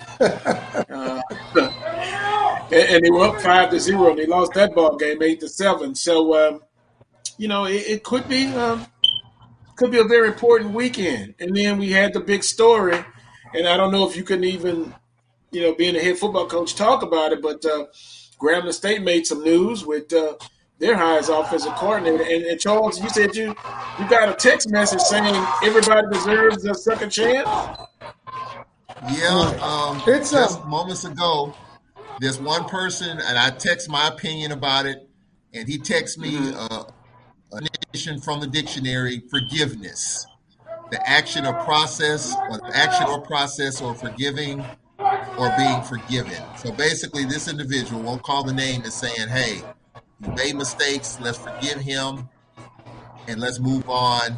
Let's give him another opportunity right here at Grambling State University. So that's part of the whole stuff on social media too. I mean, just, hey, we all make mistakes. I've made mistakes. Is it the level of a mistake? Is it the level of the mistake that you committed? I've been on record as saying I don't agree with this, considering first-year coach trying to get the program back where it needs to be. This is definitely a hiccup, and it's going to be a distraction. Once spring ball starts, they're going to ask about this, and so I'm concerned about it. I'm sure people will move on. Grambling will move on, but for me, I'm not in total agreement with this decision. I'm with Doug Williams. I'm not out like Doug is. Doug said he's out. I'm not out. I'm still with the black and gold, but I don't agree with it. Coach Valdez, you have a comment? It's tough, man. This is tough, and I texted Carlos. I told you, I consider Hugh Jackson will always have the pro mindset, and I to a certain degree, pro coaches are a little bit desensitized. In some areas, they're just result driven, and I think that decision was basically made on an opportunity to win and provide results. I think that he didn't factor that Ted White was going to be moving on so fast to the Houston Texans. But when you bring in Art Browse has a lot of baggage. There's a lot going on there. I'm with Charles. I'm not at the point where I am with Doug Williams. I think that you're alumni. You have to be able to still be there. You love the school. You don't love the bodies in the school. I love Southern University. I don't necessarily have to always agree with all of the decisions, but I love Southern University, and so. But I think that this puts a lot of negative attention on an early start with a new regime in terms of Hugh Jackson. So all eyes are going to be on him. You're going to have to win. Since you made that decision to go that route, you're going to have to win, and you're going to have to try and hope that winning is going to ease a lot of the concerns of people and a lot of distrust that you've garnered from that decision. I don't know. I think that the guy probably served his punishment or whatever. I mean, I think that everybody deserves a chance, but is it the right fit right now for an HBCU? If a black coach would have done that, would he be given the same opportunities at another university like we're giving our Browns? And so we talk about, with all things being fair and equal, would we be able to have that same opportunity he's been getting somewhere else? Yeah, I mean, he can get a second chance. I just think it should be at a Power 5 school or a Group of 5. Yeah. But that's just my opinion. Right. And, hey, we can agree or disagree. I know some people are going to say, wow, look what you're saying. Everybody deserves a second chance. I understand that. It's basically with me about the decision. Now, Coach and Charles, I really believe now with the mindset now, you've got to win, and you got to win so quick. Yes. I think they take a chance. They're willing to take the chance. And if this would have been the situation with Southern, I still would be against it, and I would be even angry because I don't think you just have to go that route. It's got to be a perfect fit. So we'll see. And the pressure's on them now. And looking at that schedule, I don't think if they come out 0-3, I mean, they're going to be on it. They're going to be on Coach Jackson, Dr. Scott, President, because everybody likes a winner. So you got to come out, you put yourself in a position now that, hey, you said we got to win at all costs, and we're going to do it. Right. What's the cost for winning, though? That's what the concern is. At what expense are you just going to put everything on the table to win? And that's what a lot of the legacy alumni, a lot of the people that are concerned with. Yeah, and it's a mixed bag from just the ones I've been talking to. It's about 50-50. There's going to be – it's just like with Coach Dooley at Southern. You're going to have some that they were talking about, well, we should have went for a celebrity hire, a big name. Nope. We do it all and I think when you look at Jackson State, what they did, they've had success a little earlier than I thought, but you got to do what's best for you, and it's got to be a great fit. And Grambling State is going the route of Jackson State. So time will tell. We'll see.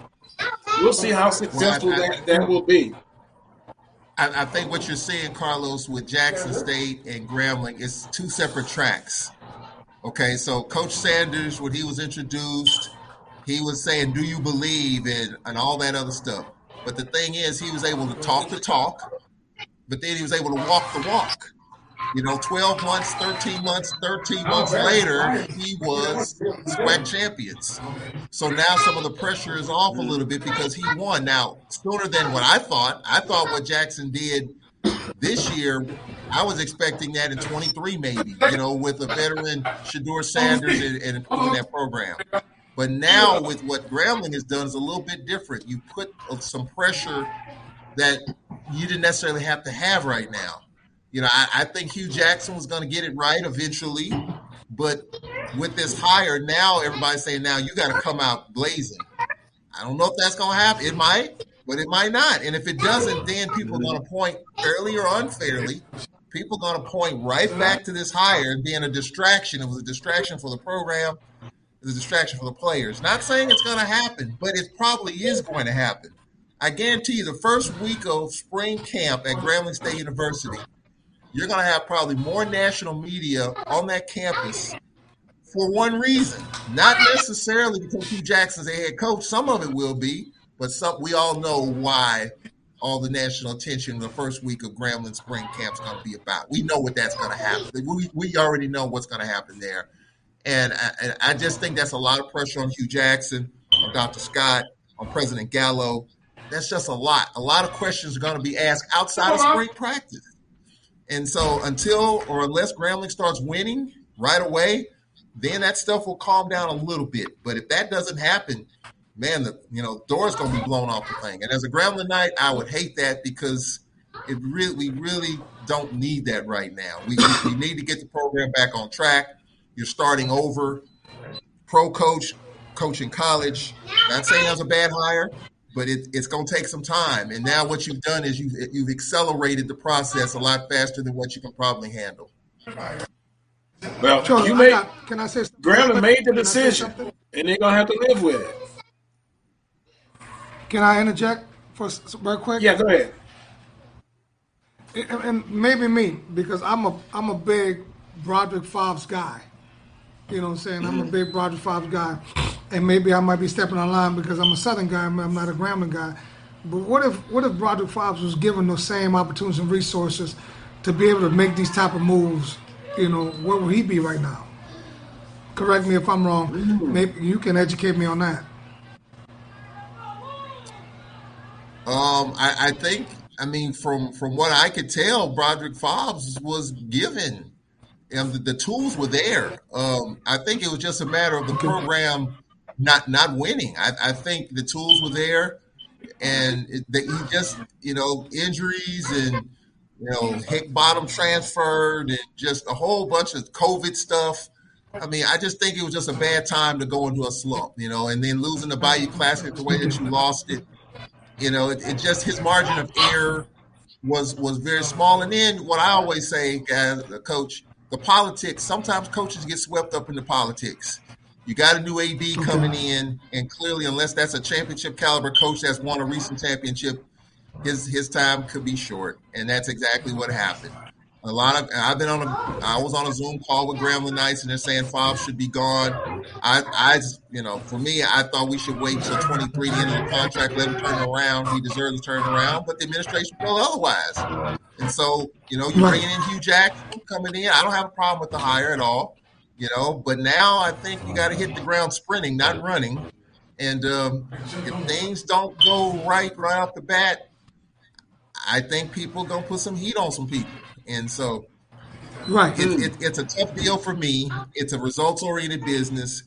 But when you try to accelerate the process quicker by virtue of a lot of hype and or something like what Grambling's dealing with, it puts a lot of pressure on everybody in that program, in that building, in administration from top to bottom. Because if you don't win, then people are going to point to that one thing, and it may not be that. But that's just the cyclical nature of what our behaviors are these days. Coach Valdez, and I'll bring this point up again, do you worry about opportunities for some of the young coaches? We say African-American coaches, but don't you worry about them not getting the opportunity? And, what does that say about the guys that have gone through the process? We always talk about the process, but then at the end of the process, you don't get an opportunity. Well, I do. If we can't get opportunities at HBCUs, where are we going to get opportunities at? So, I think that you're right. I think that there's a lot to be said with that, and I think that, like I said, Charles said, we're trying to get a quick fix. And it's like everything else. If you're trying to get a quick fix and put a Plexus seal on it, you better be able to float across tough waters. Because I think that, young coaches that are looking for that shot, that are trying to get that opportunity, just overshadowed because everybody wants to win right now. And, I look at the young man that just got hired by University of Texas, he started out at Hampton, and he was the receivers coach at Hampton. I forgot his name. And then he went to Pittsburgh, and now he's at Texas. And very brilliant young man, very bright and talented young man. But, he's one of the few. And there's a lot of nuggets like that out there that are very, very qualified to do the job. But, we want big names. We want big opportunities to excite and motivate the masses. And I think we overshadow some very talented young black men. Yeah, like Chinyon. Now he's going to the NFL.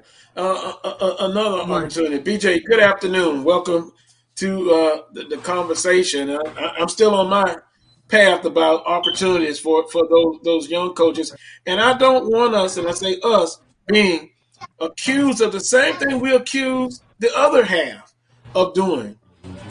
Not giving our young coaches an opportunity.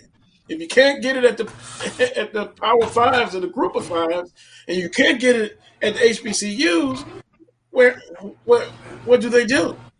What do they do?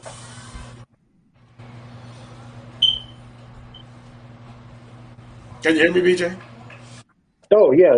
I can hear you. Hey, man, Coach Valdez is right on it. We used to have a pipeline in HBCU football where you started off as an assistant. Then you got the coordinator opportunity, and then eventually it was a head coach. And now what you're seeing guys outside of the HBCU realm come in and jump to the front of the line. And you have those guys that know what it means to be in an HBCU, know the politics, know the struggle, know what you're going up against, that have put in the sweat equity in those positions and in those kids. And they're not getting those opportunities. And, hey, man, honestly, that's disheartening for a lot of guys. That's disheartening. And, it comes with this, hey, we got to win right now. We got to do it right now. We want the publicity. We want this, that, and the other, and not realizing that with winning comes the publicity. The publicity doesn't have to come with a celebrity. Winning will take care of that. That's where we are right now in HBCU sport. And what does it say about also being a right fit at the right time? Coach Dooley at Southern University, Coach McNair, who's done an outstanding job. He just lays back. I like Coach McNair. I mean, he's had to make some moves on his staff, and he usually likes to, promote from within. Those guys have paid the price, and they're doing it the right way. But he who pays the piper dances by his tune, and in some cases, she. When you look at Coach McNair, he was at Millsap's D3 school. You talk about moving up the ladder. That's a classic example. Alcornite, working at the lower levels, and then being promoted as quarterback coach at Alcorn and just sticking with it. And then when Jay Hobson left, boom, here he is. And you look at the hires that he's made, he's doing it that way. So he's one of the few that's still kind of doing it that way. You don't know what Eddie Robinson III is going to do at Bama State. Is he going to do it that way, or is he going to bring in some coaches that he knows that at the next level? That's going to be interesting to see. You've already seen that with Hugh Jackson. We're going to see the coach at Prairie View, what he's going to do. I think we're all looking, but I think in my own opinion, just me, I think the days of getting those coaches that have kind of paved their way and paid their dues because of this win now culture that we're in right now, I think that road is washed away right now. There are a few rocks left on the road, but I think it's pretty much gone until we get those type of coaches like the Fred McNairs and the Mainers back in there again. I think it always circles back around. We're not there yet. I think the win now, the celebrity hired, and Coach Sanders backed it up with the SWAC championship. division champions. He backed it up. But will we go back to that right now? I don't see it. It's just too much money out there, too much publicity, a lot of TV time, a lot of airtime. I don't get it happening. I mean, maybe I'm wrong. If I'm wrong, I'm wrong. But right now, where we are in this moment, I don't see it. I think we're in a bad moment. Overall, if that's the trend, if that's the way it's happening, just my opinion. It wasn't like the SWAC wasn't noticed before then. They had a history before this time. Some great moments. But I think HBCU now, they have to get into a different realm. You cannot be a Power 5 school, but you can be the best that you can be at your level. You know, Coach Valles and BJ, I don't like what I'm seeing. I really don't, but we'll see. It's a trend, though. Like Charles said, it's a trend. I mean, this is where we're at. And we're not going nowhere. Once you open up Pandora's box, and Deion Sanders came in and set the blueprint, then basically everybody else is either going to sink or swim. And I think that Grambling is basically following suit. I think that, like I said, Alabama State, went hired their own, who's an NFL player, and Eddie Robinson, and Prairie View decided to kind of keep it in house, but he's also an NFL player with NFL pedigree in McDowell. So I think that unless we get something that comes back, and like you said before, you're totally right and everything. We're a copycat league, and this is the method we're copying right now. I hope I'm wrong.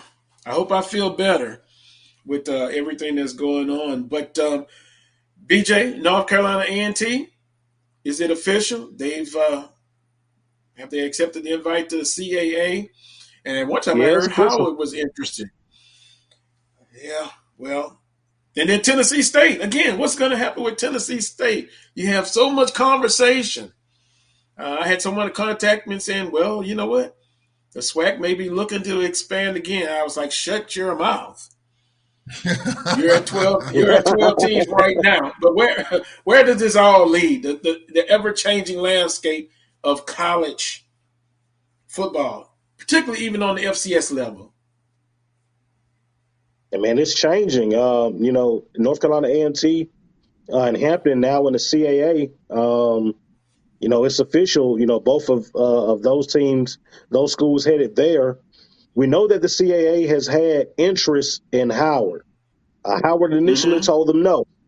Howard does not want to be the death knell of the MEAC. And that's the biggest thing that's holding Howard back from accepting that invitation. And then Tennessee State, you saw an article to come out yesterday about a Tennessean. It basically said that the Tennessee State feels like they've outgrown the OVC and potentially looking for FBS football down the line, and kind of looking to leave the OVC. They didn't say whether it's going to be the ASUN or the SWAC or what's going to be the move, but it seems like they have a wandering eye, so to speak, right now. But one thing I know is that conference realignment, that carousel hasn't stopped. And I think you'll see more and more schools announcing that they're going to new conferences. Interesting. Tennessee State. Did I hear you say FBS aspirations? Yes. Or yes. Here we go again. Well, here we go again. We can see how that works. Let me say this on Tennessee State's part. And does Tennessee State not offer baseball? No. Okay, so there it is right there. I mean, I get the whole conversation, but to me, and even when the whole conversation of Tennessee State joining the SWAC, until you start offering baseball, you're gonna have to offer that. Then let's quell that a little bit, because you got to be able to do that at the very minimum. I mean, so I get what Tennessee State in terms of outgrowing the OVC. I don't know about that one, but anyway. But getting but getting back to the if the OVC goes down, where are they going to go? Yeah. I don't know where they go, but they said they've outgrown the OVC. I don't know. I mean, if you've offered all your sports, I guess you can say that. But when you haven't, I don't know if you can say that. Am I wrong on that one, BJ? Winning an OVC title. Huh? I said, or if you were occasionally winning an OVC title. Right. Yeah. So I it came close. But back to the conversation we're having about Eddie George, being at Tennessee State. You heard Jeff Fisher, Hugh Jackson over there. I mean, so that's another name out there in terms of how that thing's going to go over at Tennessee State and where they land and how Eddie George is dealing with it. He's not, it's not a lot of hype behind, some of the things he's doing, but at the same time, he wants to build a winning culture there at Tennessee State as well. So I don't know where he goes in terms of building his staff and how does he want that to look.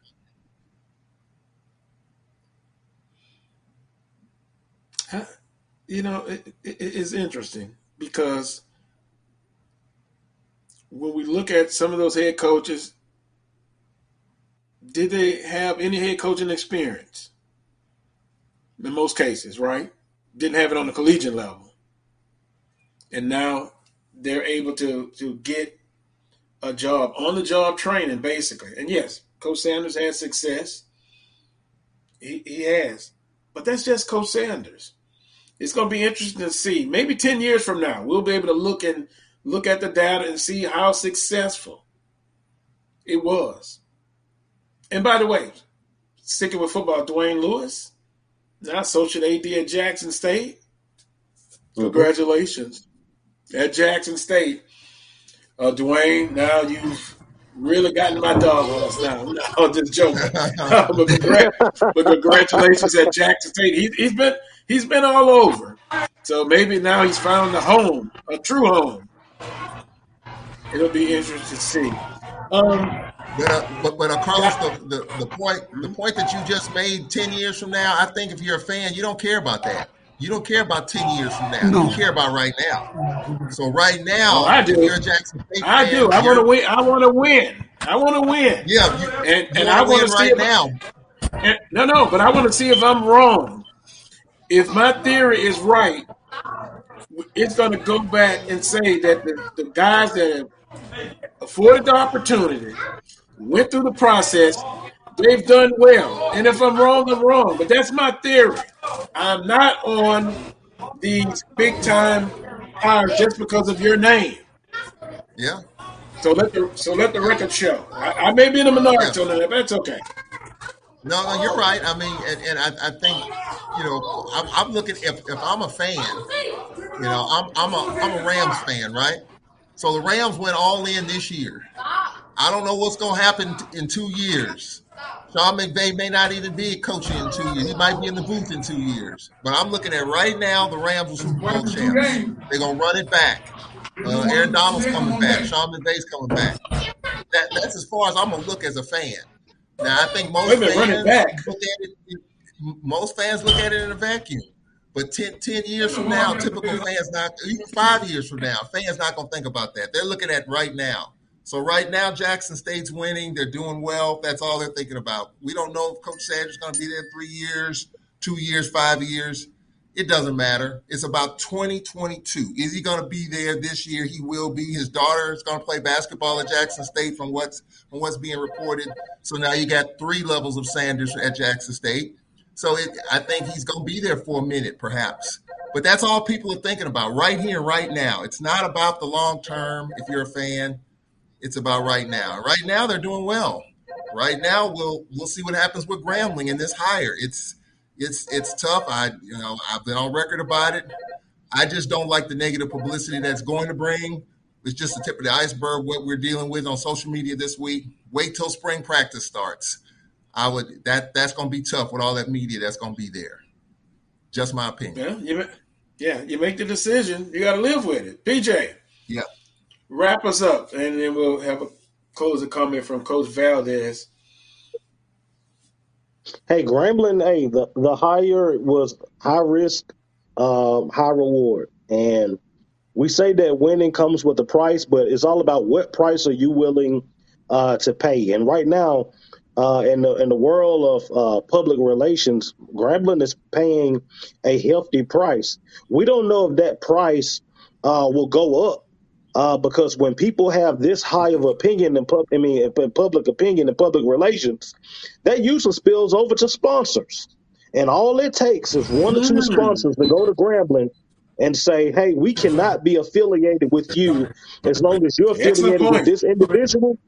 And then that hire has now become a bad hire before it's even gotten off the board. So I would just say buckle up, just sit back and watch, because there have been some political figures in the state of Louisiana that have had statements to make about this hire that normally wouldn't mention anything about Grambling State University football. And that is very worrisome if you're a person that wears black and gold right now. Excellent point. And Coach Valdez, again, did anybody talk to the women on campus? I mean, they're the ones who violated at the other situation, but nobody talks about that. Nobody talks about that. I guess they would be happy about that. No, it's a lot, man. It's really a lot. There's a lot of things going on outside of X's and O's with this. And so this is what the attention has been brought upon. You kind of generally, and like I said, I'm an Eddie Robinson fanatic, even though I didn't go to Grambling, but I never forget the mantra for Eddie Robinson was always Grambling, Grambling, Grambling. It was always keep the focus on Grambling. So now the attention is not solely on Grambling, it's attention on the person you hired and what that person brings, and what Ross brings with him. So they're going to have to, like I said, you fix the meal, you got to sit down and eat it now and then, you got to hope that you can digest it properly and that it doesn't make you, sick or anything like that. But, I think they can't wait until they get to start playing football. So hopefully they can start seeing some things and stop talking about that. But that's going to be every game next year. The media attention that they're going to receive is not going to be because of Grambling and what they're doing and the new things. It's going to be because who's there, who's in the building. So I mean, they're going to have to deal with it and live with it. I'm pretty sure some schools around the SWAC are like, okay, good, that takes the attention off us. We can just focus on football. And I think that's what Grambling would love to just focus on football, but right now they won't be able to. Well, hopefully next week we'll get things straight where I can at least have Coach Henry Miller, defensive coordinator at Southern University. I extended an offer to Coach Graves and try to get as many of the Southern football coaches, and not only Southern, other coaches in the conference before they get into that spring season. So we'll see how everything goes with that. Gentlemen, I thank you for your time and your perspective. And guess what? We can all agree to disagree sometimes, see? That's what it's all about. We can. Yeah. And I'll try to update. Okay, go ahead. It's 5-5. We're going into extra innings, man. It's crazy out here. So excuse me. Oh boy. Oh my. If you got heart problems, you better take your heart medicine. It could be a interesting end of the game. But gentlemen, enjoy the rest of your weekend. We'll talk again real soon. Appreciate everyone. That's going to do it guys. For this edition of the Carlos Brown Show right here on the Black College Sports Network. Until next Saturday at 11 a.m. As always, peace and God bless.